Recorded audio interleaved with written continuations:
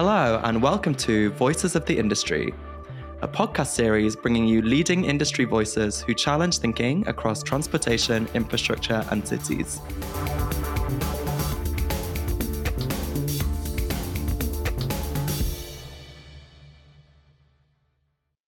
Well, welcome to listeners to another Voices of Industry Steer post. Very grateful for you joining in today. I'm Mike Goggin. I'm a Managing Director with Steer here in London. Our Voices of Industry conversations take insight from leaders from across the globe alongside the Steer footprint and give views on infrastructure, cities, transport and financing. And on our website, you'll see over 30 plus speakers who have been able to talk to us over the years and give us their views. Today is a very exciting conversation, a unique conversation, I think. If you think about intercity passenger travel in the United States, there's one name that comes to mind, and that's Amtrak. It is the heart of Americans' mobility system. It's also got a very exciting future. President Biden has passed the bipartisan infrastructure bill, providing an additional funding for expansion of the network. The largest investment in passenger rail since Amtrak's creation in 1970. So it's definitely an exciting time. With this positive context, the corporation has set out some bold ambitions for its sustainability credentials and what it achieves to do with net zero. And there is still more to come. A plan to double its ridership by 2040 through further route expansion. So, without further ado, let me introduce my companions on the conversation today. Dennis Newman, Executive Vice President for Strategy and Planning. Dennis has been in Amtrak since 2017, and prior to that, had a good successful career in aviation working at senior levels. So it'll be interesting to hear the contrast between those two sectors. Good morning, Dennis. How are you today? Good morning, Mike. I'm very well today. How about you? I'm very good, thank you. Thanks for joining us. I'm going to just bring in Serb Kohli. Serbji, welcome. Steer's Head of Sustainability. Serb, I hope you don't mind if I refer to you as a seasoned consultant, having worked with Steer on 4 continents and across multiple modes. Thank you, Mike. Thank you. Great. A pleasure to be here. Pleasure to have Dennis with us to talk about something so interesting that goes really close to what we as a business and we as individuals want to achieve out of the future that lies ahead of us. I think my very recent 4th of July experience was to travel on the Amtrak's Capital Corridor between San Jose and Sacramento. And I was fascinated by how comfortable that journey was, how beautiful the landscape was. California has had a gorgeous amount of rainfall after about 10 years. And I was shocked how few people were on it. So that's something else which I think, the mode train by itself is a sustainable mode of travel. And now taking that further, which is what I understand Dennis and his team are trying to achieve, should be a fascinating journey to go and walk through and understand what's happening in that journey. But thank you for having me. Thanks, sir. Dennis, you heard my pen portrait of Amtrak. It's very hard to sum up a 50-year-old organisation and the scale and the span. What have I missed? What would you like to say? How would you describe Amtrak and what your mission is at the moment? Well, Mike, you did actually a pretty good job of summarizing Amtrak and what we do. We are definitely unique, right? We're actually a private company. We just happen to be owned by the United States government. That's one of the unique things. You talked about our where we are in terms of our future, and this really is an exciting and critical time for us. You mentioned us having 19,000 employees. In fact, we have 21,000 employees now.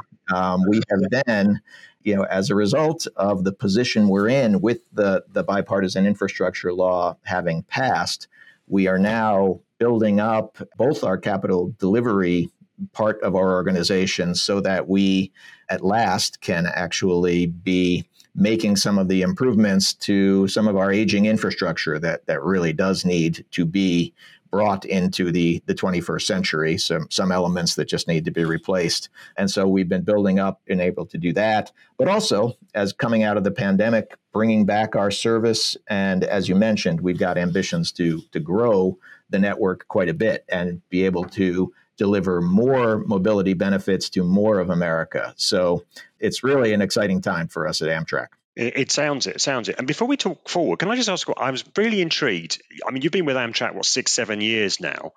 And coming, as I say, you're 17 plus years with aviation before that and another career before that.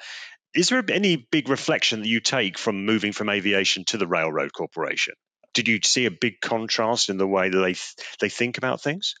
I think there's a lot that's really similar, right? Where in both cases we're about moving people at base. It's giving people the opportunity to be mobile and get from one location to another. A lot of the considerations, I spent a lot of my airline career in network planning. A lot of the considerations of trying to figure out, okay, well, where can you be successful, really? Where can you deliver a relevant product? Similar kinds of analytical techniques to try to figure that out. But I will say that while there are some, and we'll talk about these, just sustainability is one of the benefits, key benefits of rail relative to air travel. But also there are some more constraints and challenges. As I always say to folks, you don't have to build air, but you do have to build rail in order to get where you want to go. And so that adds a few more challenges. But, in big picture, a lot of similarities, and both obviously customer service issues that are key, high fixed asset component to the business. So there's a lot that's transferable. Well, a lot that's different. Yeah. And you're still enjoying it after 7 years. Still much to do, as you say. Oh, absolutely. And as I said, it's such an exciting time to be here that what's not to enjoy? Absolutely. So look, we teed this up as a conversation about sustainability. So let's get into that. And I wanted to start with where the imperative for Amtrak has come from. Because when I read around a bit about the topic, it's very clear the organisation has ambition to really drive forward its sustainability contributions and minimise its environmental impact. So I'm wondering, where did that providence come from? What's driving the organisation? Well, I think there's a few things that I would say to that question. One is, we start from being a mode that is more sustainable. So part of our competitive advantage is that we are a more sustainable mode of travel. And so trying to leverage that advantage is a key to us because it is attractive, particularly to a growing segment of the population. So that's one. And then, second is, and we'll maybe talk a little bit more about this, is just the impacts that we see of climate change on our operations, on our customers, and our employees. And so the need to address those events is driving us as well. And then I may touch on this again later, but we have a very simple set of values at Amtrak, and it's do the right thing, put customers first, and excel together. And those things together kind of impel us to want to address the issues of climate change and sustainability. And so that drives us forward. So, and just taking our mission as being able to deliver more mobility, intercity passenger rail transportation to the country, we need to do that in a sustainable way if we're going to be successful. Gotcha. Thank you. So can I just bring you in here? Because I know you were recently doing some work for an investor in roads who was very much interested in how their asset performance was impacting across sustainability.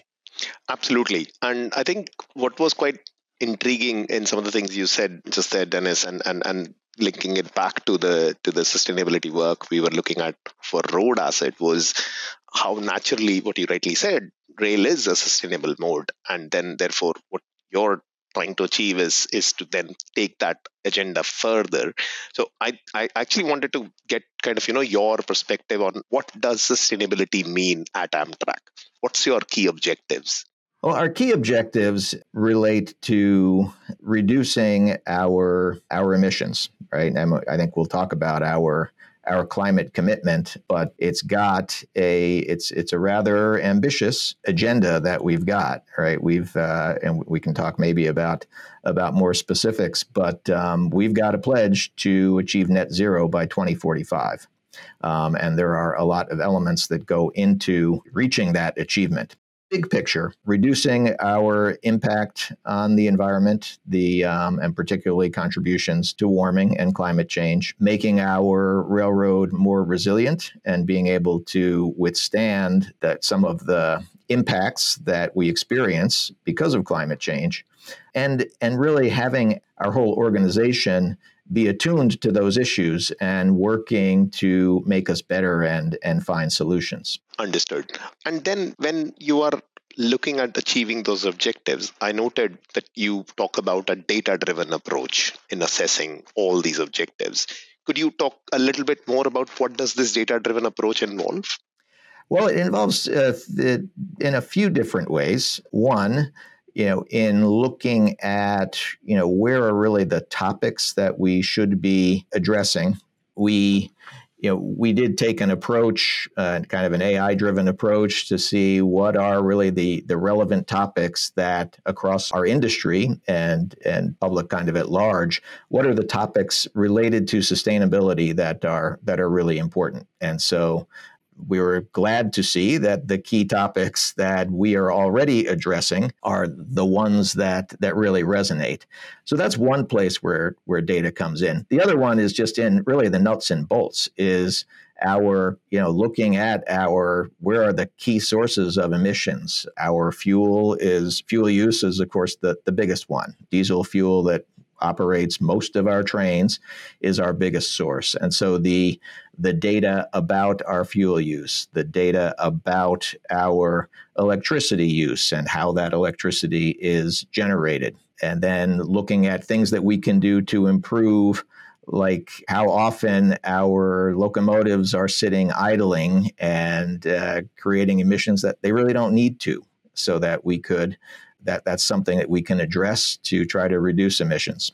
And also, as we have looked at assessing where our biggest risks are, particularly when it gets to resiliency, using climate models to predict where changes in sea level or temperature or other climate events are going to occur, so that we can assess risk, identify where we really have to take action to improve our resiliency. Interesting.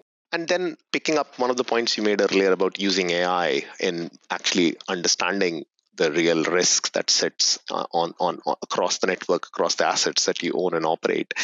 One of the quite peculiar pushback against AI that we are starting to hear is about how some of these technological changes, shifts towards net zero, pushes towards sustainability, is leaving people behind, people who don't have those skills and don't have those capabilities. Is that something that comes in your consideration when you are making those choices of how does Amtrak become more sustainable? I'm not sure that I necessarily see that as from my standpoint, as a threat of our sustainability efforts. I mean, in fact, we find that as we're trying to engage our workforce on solutions, that we're not necessarily I don't think to employ AI in that regard. It's really that practical knowledge of people who are running the railroad, who help us identify potential solutions or changes to our process that can make us better. So, while in general there are areas where AI may have impacts on, could have some negative impacts, I don't think that this is one of them for us. Understood. No, that's helpful. I'll bring Mike in at this point, because I know Mike and me have been discussing on some of these points quite extensively, because it's so asset and context specific. But I want to go back to the people bit, Dennis. 22,000 people, as you said now, so still growing, and as you say. And I was taking when I was reading some of your plans and initiatives, just how much you're seeking to drive change through your employees, but also by influencing customer behaviour as well. And I wondered, how are you finding that journey? Is everybody on that journey with you? Because that's a big task, but it is the way that success is going to come about in terms of both net zero, but just generally the volunteering in community groups and participating in communities. Yeah, I think I would say that short answer, yes. But nevertheless, we are embarking on an increase in our focus on sustainability. It's new to a lot of people, right? So we need to be bringing people along. So some of the things that we've been doing are, first of all, integrating sustainability goals into our overall strategic planning. And so in our annual plans, we have got specific goals for improving sustainability. We've got a group of folks who are, form a committee that's focused on sustainability. But then we're also, one thing we actually just did this year is we instituted sustainability training, so it's kind of awareness and what sustainability means for us, for all of our management employees, to make sure that folks understand what we're about. When we did have our board approve a climate commitment, including our net zero pledge, communicating that out across the company to get people involved. And we're very fortunate in having a workforce. Many people come to Amtrak because it is kind of mission driven. They're mission driven folks who come here. And so they want to do the right thing and help put customers first. So, so I think it's not a big lift to get people to be interested in helping us try to find solutions. That integration into management thinking, into strategic planning, does that relate to your double materiality framework that I was reading in your sustainability report? The idea that you were going to think about those criteria as you operate and as you plan for the future? Well, I think it does, in some sense, relate. We did, as we were doing that assessment, materiality assessment, it was double. So we looked at both the impacts financially, strategically for the organization, but also the social and external impacts as well. And since we are very much a mission-driven organization, that does lead us to want to integrate sustainability more into what we're doing. And then just following up on that, Dennis, are you starting to see this as not so much of a top-down board and management-driven thinking, or given the breadth of employees you've got, are you starting to see that shift from a bottom-up driven thinking? I think we're probably still seeing both, candidly, right? We're definitely, there's a lot of the top down because our management is very cognizant of what we need to accomplish. But as I said, we have a lot of our workforce is very interested in helping us find these solutions. So we, in particular, we just recently, in the last couple of years, had set up an innovation group specifically, as it's now what we used to call IT is now digital technology and innovation. And it's not just computer related things. It's focused on innovation that can help us get better, not just in sustainability, but also in customer service and in efficiency so that we can have more efficient operations. But sustainability is a key part of it. And one of the things that the innovation group is helping us do is reach across the company to get ideas, really kind of have a portal for employees to give us their ideas about things we can do. And sustainability is one of the areas where we use that platform to try to get ideas. Crowdsourcing, very interesting. Now, just kind of, looking over to your customers, the 100,000 customers that you're aiming to serve or are serving, and almost looking outwards, have you started considering how some of the behavior change that is starting to awareness about climate change, awareness about sustainability growing, that starting to impact your customers' behavior? Are you starting to see any of that change in your business? Well, absolutely. I mean, as there's more awareness just in the general public about sustainability, that makes people more open and interested in our mode.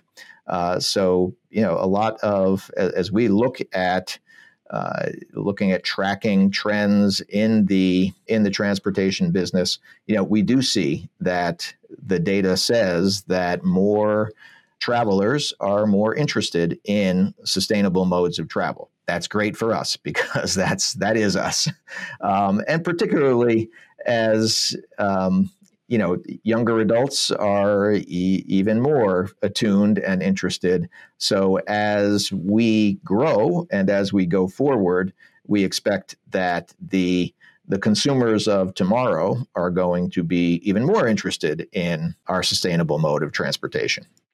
And again, I can only speak from my own personal experience of having to choose between renting a car or borrowing a car from one of my relatives in San Jose to go up to Sacramento. How convenient and how comfortable it was, including absolutely perfectly working Wi-Fi where I could get on calls and have conversation with my colleagues and take pictures of the beautiful mountain with the riverbeds around it. Was fantastic. And I couldn't believe that none of the relatives who I have who've been living in San Jose for about 30 years had considered that choice. So I can see that in action on my own, because on this side of the pond in Europe, it's natural for us to jump on a train to travel between cities, whereas it's not the case in that part of the world which you are serving.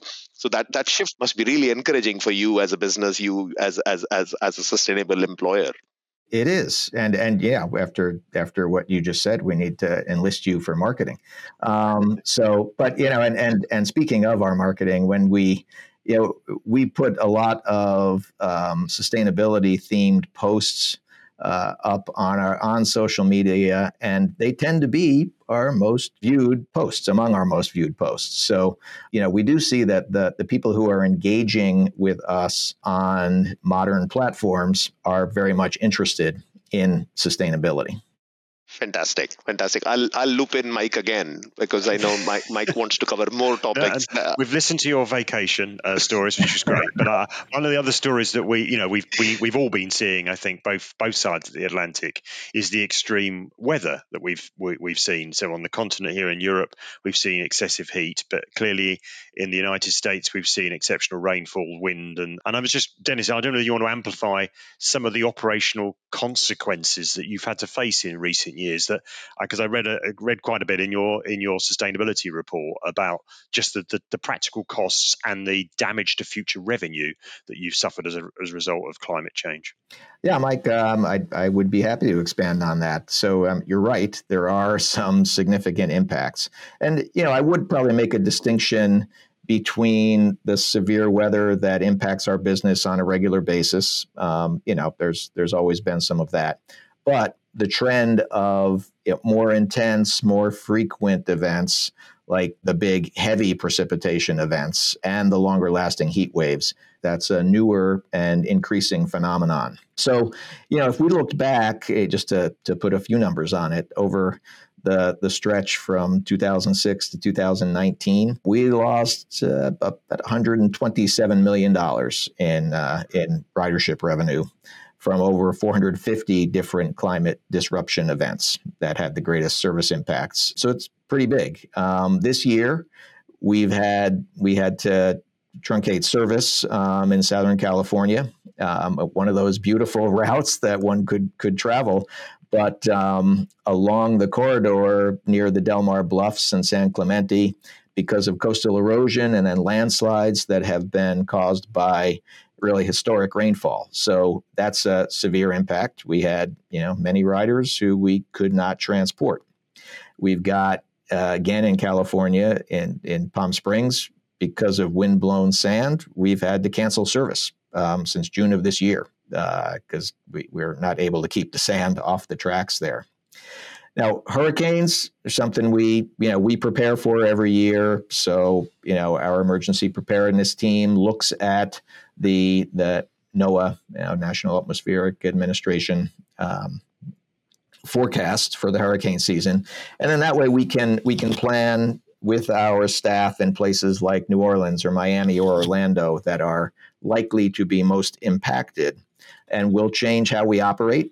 We will. We'll look at kind of a radius around where the storm track's going to be, and we'll cancel service preemptively or proactively so that we can prioritize employee and customer safety, but then limit the disruptions that might happen in transit and mitigate any damage to our equipment. So that also, of course, then is causing revenue and ridership loss. So, and then sometimes those storms, when they do come, even when we prepare for them, they could be much more than we expect. So Hurricane Ida in September of 2021, for instance, we ended up having to cancel 25,000 tickets.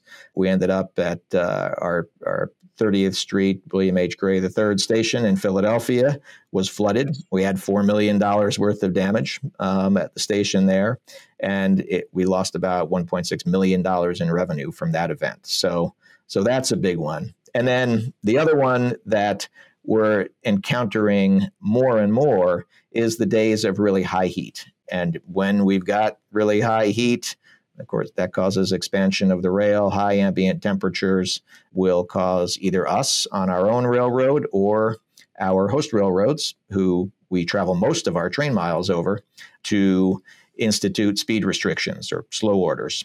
And when that happens, of course, we're slowing down the trains. They're going to take longer to get where they're going to get. That can lead to unhappy customers because we're late, but also just drives more cost. Ends up we burn more fuel because we're out on the railroad longer. Could happen to where our crews reach the end of their regulation time and time out, and so we've got to have a relief crew come, and so that drives additional costs. So lots of impacts there, and we're seeing more of those high heat days as we go along. I get you. And so tackling it, you've got the bold ambition, 2045 net zero, and there's the three prongs that you're relating to, I believe, on vehicles, infrastructure, and supply chain. I just wondered, do you want to sort of say what the key missions or initiatives are those, under those three? Sure. We kind of group them into four. We include one that's strategy. So really, that's kind of setting our overarching, the kind of the backplate, right, of what we need to achieve. We've got to identify, what are the metrics and reporting that we're going to be doing, and what are the partnerships that we have to develop. What are the overall goals? So that's the strategy piece.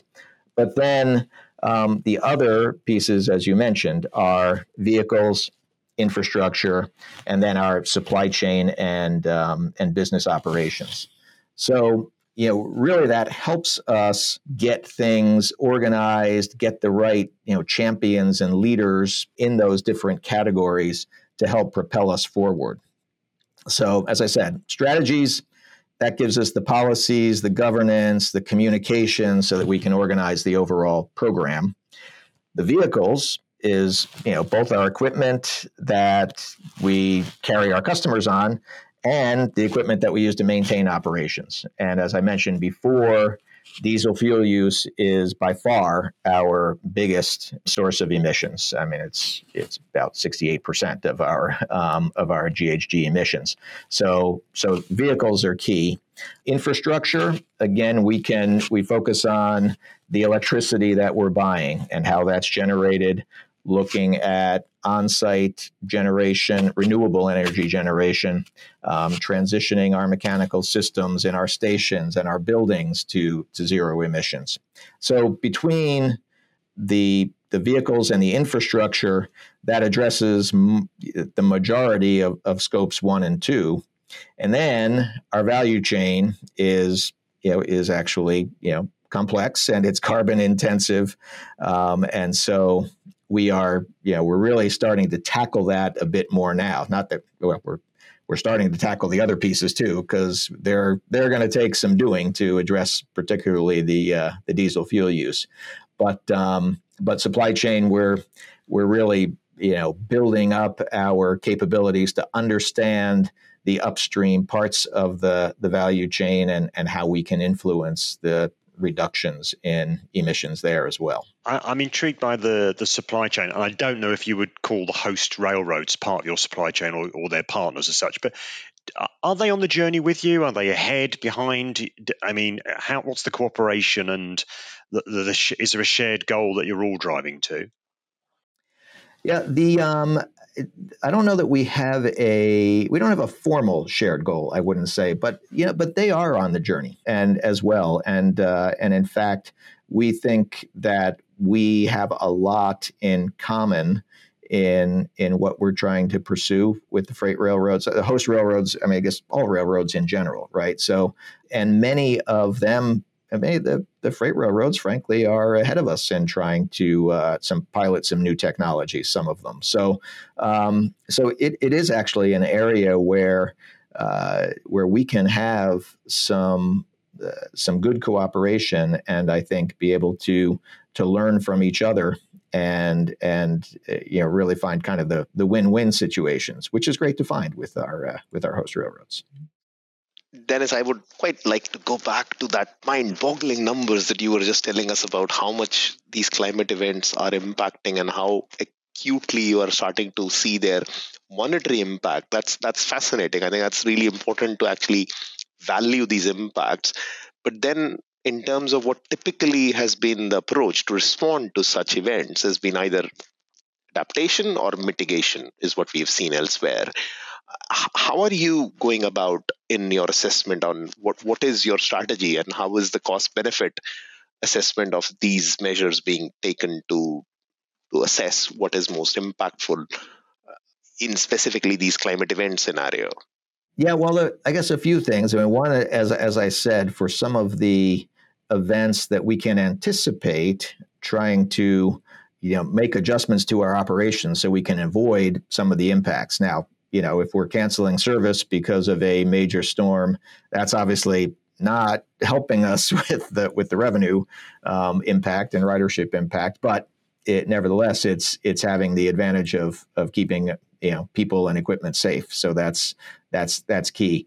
But otherwise, it is a lot of mitigation, and it's looking at, with our risk assessments and vulnerability assessments, identifying where the biggest risk areas are, try to identify what sort of reinforcement of the railroad, the infrastructure we can undertake to try to improve our ability to withstand these impacts. And obviously, as we get more people to ride rail, we're going to help with reducing emissions. So that's going to help too. But really, trying to identify where are the most impactful mitigations that we can undertake, and trying to adjust our operations to avoid the biggest impacts. Understood. And then picking up one other statistic, you can tell I love numbers, that 68% of your emissions are through your diesel emissions. What's your strategy to mitigate that aspect? Yeah, well, it starts from the small to the big, right? So we talked about idling. So just being mindful and prudent about times when we don't need to be running the locomotive, and therefore not creating those emissions. So that can have an impact. We have already this year converted to renewable diesel in a number of locations in California. So started on that journey. That gives a 63% reduction in emissions versus regular diesel. So that's part of the journey. And then we do have also in some of the fleet decisions we've made recently, where we've brought on or bringing in, replacing our older locomotives, our old P42 locomotives are being replaced with more efficient and lower emission, more modern technology. So already on that part of the journey, this isn't so much replacing, but more of our growth being on the Northeast Corridor, where we're electrified, moves a little bit more traffic onto non-diesel alternatives. But then as we go forward, we are figuring out what it's going to take to change the propulsion. And so looking at battery or hydrogen or whatever other technology may come along that's going to be able to help us. But, we are actively working on plotting the path for, okay, if we're going to get to net zero by 2045, what's it going to take to change the propulsion, and how are we going to get there? Have we covered the topics that you would like to get across? Is there anything you'd like to go back to, or anything that we have not addressed, but you think you haven't given me an opportunity to talk about it yet? The thing that maybe I'd add is that while we've taken the net zero pledge by 2045, our climate commitment also included some things we've already talked about, but kind of the guideposts or mileposts along the way. So trying to get to carbon-free electricity, and in a shorter time frame, making reductions in diesel fuel use in the near term, while we are still working on the big, step change impacts that we'll have later. Really trying to incorporate sustainability, resiliency into all our business operations. That's part of our overall climate commitment as well. We see this ambitious goal of doubling riders as one of your ambitions. We also see your ambitious goal to go net zero by 2045. And the way I translate that is effectively disconnecting what I would call your business's growth from your emissions growth. So that's how I see these two goals to be achieved together. You talk about your expansion plans in the Connect Us vision. How central is sustainability to that vision? It's very central because as we've talked about, our mode is by its nature more sustainable. So the more we get people out of their cars and onto the trains, that's going to help us in driving sustainability. So it is a little bit sort of kind of two-pronged. It's one, make our operations more sustainable, reduce emissions in the operations that we already have and the future operations, as well as get more people to be traveling by train so that we're having kind of that double impact of not only making the travel by train more sustainable, but having more people travel by train. And we really are in that growth vision. Yeah, we're focused on the places where and the corridors where we think that intercity passenger rail really can be competitive with other modes of travel. So largely, more of those shorter hauls, 300 miles or less. And there, the benefits of rail travel versus air are even higher because a short haul flight is really even more carbon intensive than a longer haul in some ways on a kind of per mile basis. So there's more value there. We're able to be more trip time competitive in those kinds of routes, and those are the places where, particularly in the U.S., where we've seen some significant population growth in major metropolitan areas, and particularly in some places that don't have a lot of intercity passenger rail today. They're bigger metro areas. There are more people who could and would benefit from having a rail option. That's going to give people an opportunity to take this more sustainable form of transportation.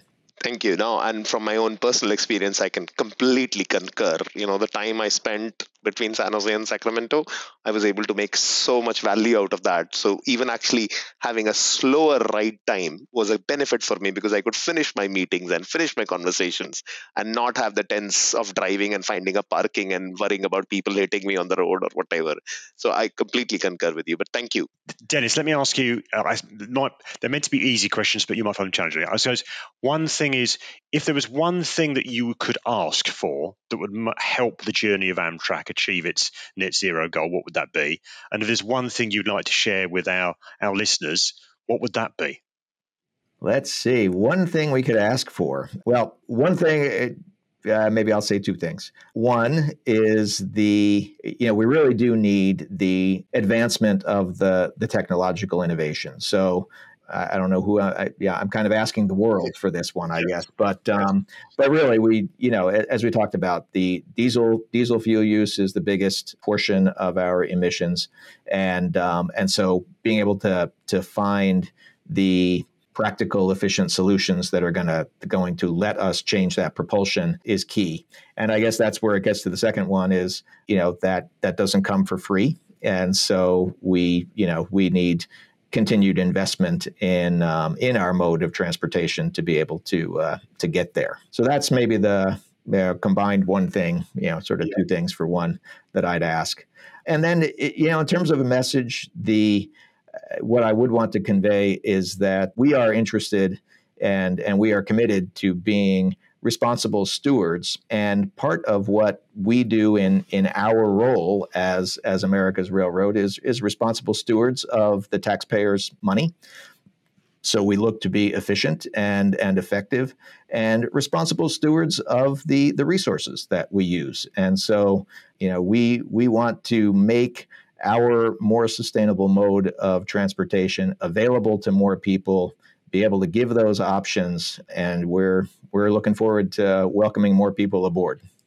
That sounds great. I mean, look, we're out of time. Thank you so much for participating. I have to say, one of my reflections going away, I don't know, sir, but you're going to have a reflection or two. But first of all, it's an exciting time. I love the ambition you've put out there. I love that you've got at the moment the additional funding that's coming towards America's Railroad, as you said, to expand and meet your ridership goals. You're making good progress. It just seems like a really exciting time. And I particularly like the tactics of that idea of integrating the thinking into the ways of being, the strategic planning, put the objectives in there to think more holistically around sustainability as you operate and plan for the future. Serb, any last reflections?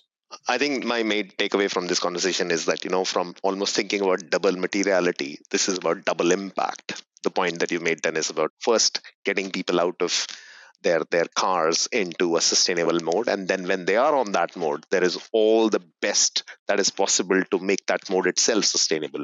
So that's the double impact messaging that I am taking away from this. So, but no, that's the real reflection for me from this conversation. So thank you, Dennis. Yeah, well, thank you. I appreciate the opportunity to come and talk to you about an exciting topic and to talk about the exciting times we're having here at Amtrak. It's a vitally important thing. So thank you very much for sparing the time with us, Dennis. Thank you, Serb, for contributing as well. And thank you for listening in, folks. I hope you enjoyed it. Go to steergroup.com if you want to see some more of these or listen to more of these and read some of our other conversations we've had with other leaders. Until next time, thank you very much.